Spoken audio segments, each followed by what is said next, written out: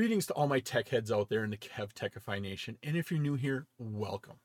In this episode, we're going to look at Dynamic Trunking Protocol. We'll be discussing an introduction to the Dynamic Trunking Protocol. We're going to look at negotiated interface modes. We're going to look at the results of a Dynamic Trunking Protocol configuration, and then finally, we're going to verify that Dynamic Trunking Protocol. This episode is part of my series on switching, routing, and wireless essentials. I'm Kevin here at KevTechify. Let's get this adventure started.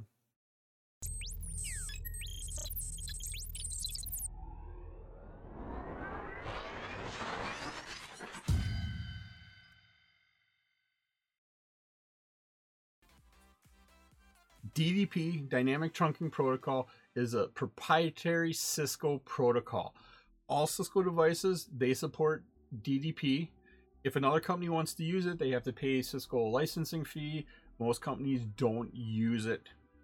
Now, what this does is it negotiates the connection between one end and the other end of that cable. And there's some advantages, but a lot of times people don't necessarily take care of this. By default, Dynamic Auto is the setting that we have here. Now, to turn off DTP, you go in there and you enter in the non-negotiate when you're configuring the switch ports. Here we can see the command here. We set up our port as a trunk. So we set the mode here as a trunk. And then to turn off DTP, you go in here and say switch port non-negotiate. If you want to turn Dynamic Trunking Protocol back on, what you have to do is go back into the interface in your switch port settings and set the mode to Dynamic Auto. That will turn Dynamic Trunking Protocol back on. The modes we have for negotiating an interface, there's four modes that we have.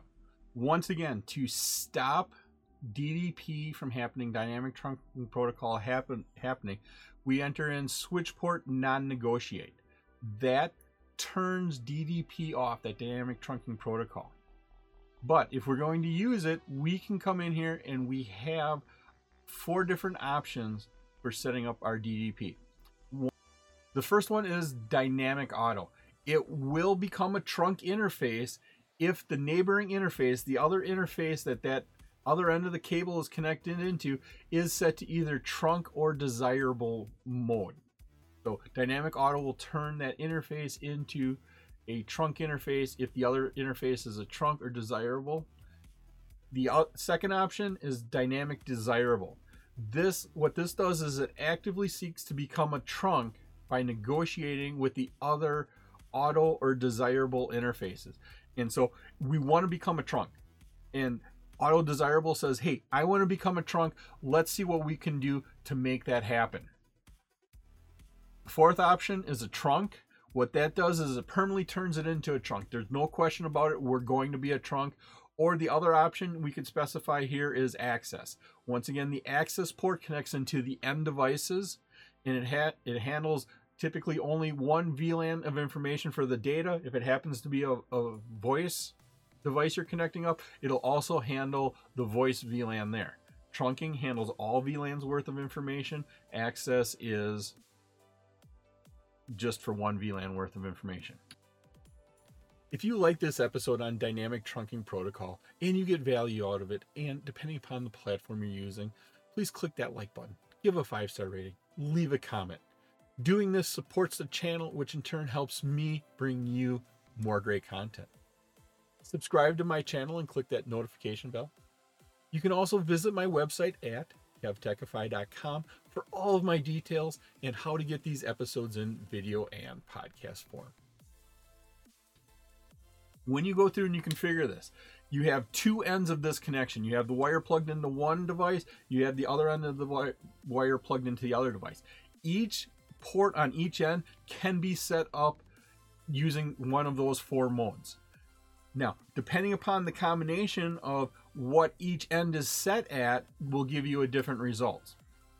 Most of the time, if you want your port to be trunking, what we do is we set it to Dynamic Desirable. They try to get a trunk on that connection.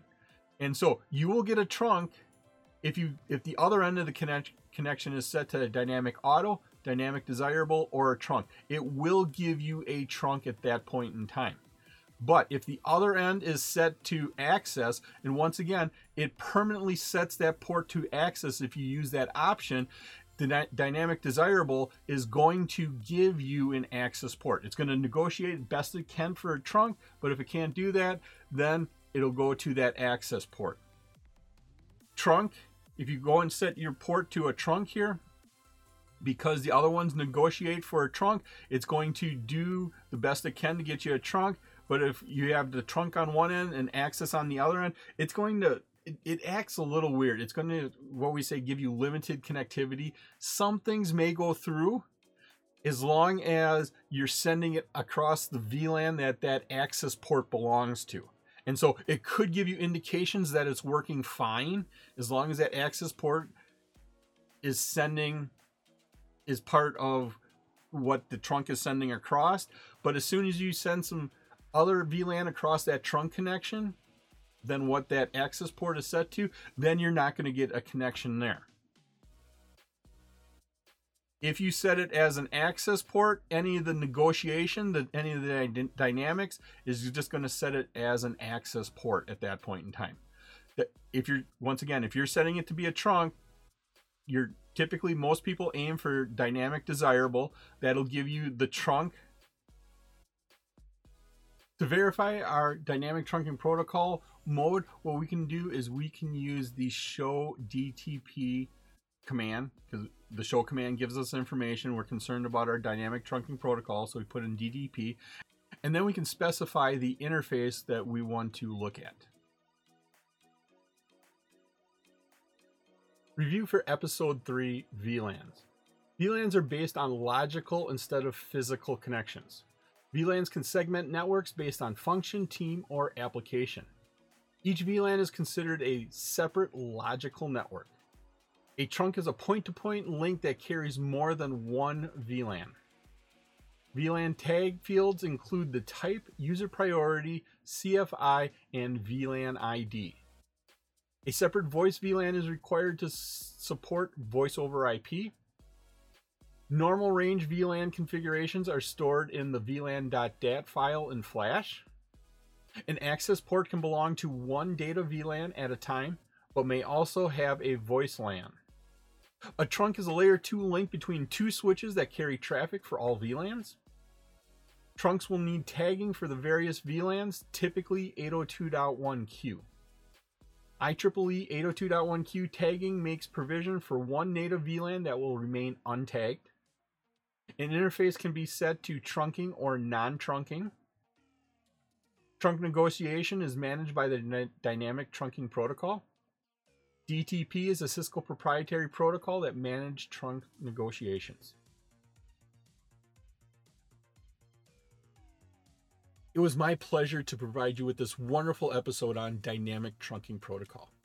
If you like this episode and you got value out of it, and depending upon the platform you're using, please click that like button, give a 5-star rating, leave a comment.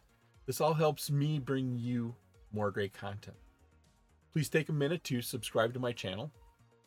All of my socials and contact information are on my website, KevTechify.com. You can get all these episodes in video and podcast form. In the upper right is my playlist for my series on switching, routing, and wireless essentials. In the bottom right is another one of my favorite videos that I picked just for you. Thank you so much for watching this episode of my series on switching, routing, and wireless essentials. Once again, I'm Kevin. This here is KevTechify. I'll see you next time for another great adventure.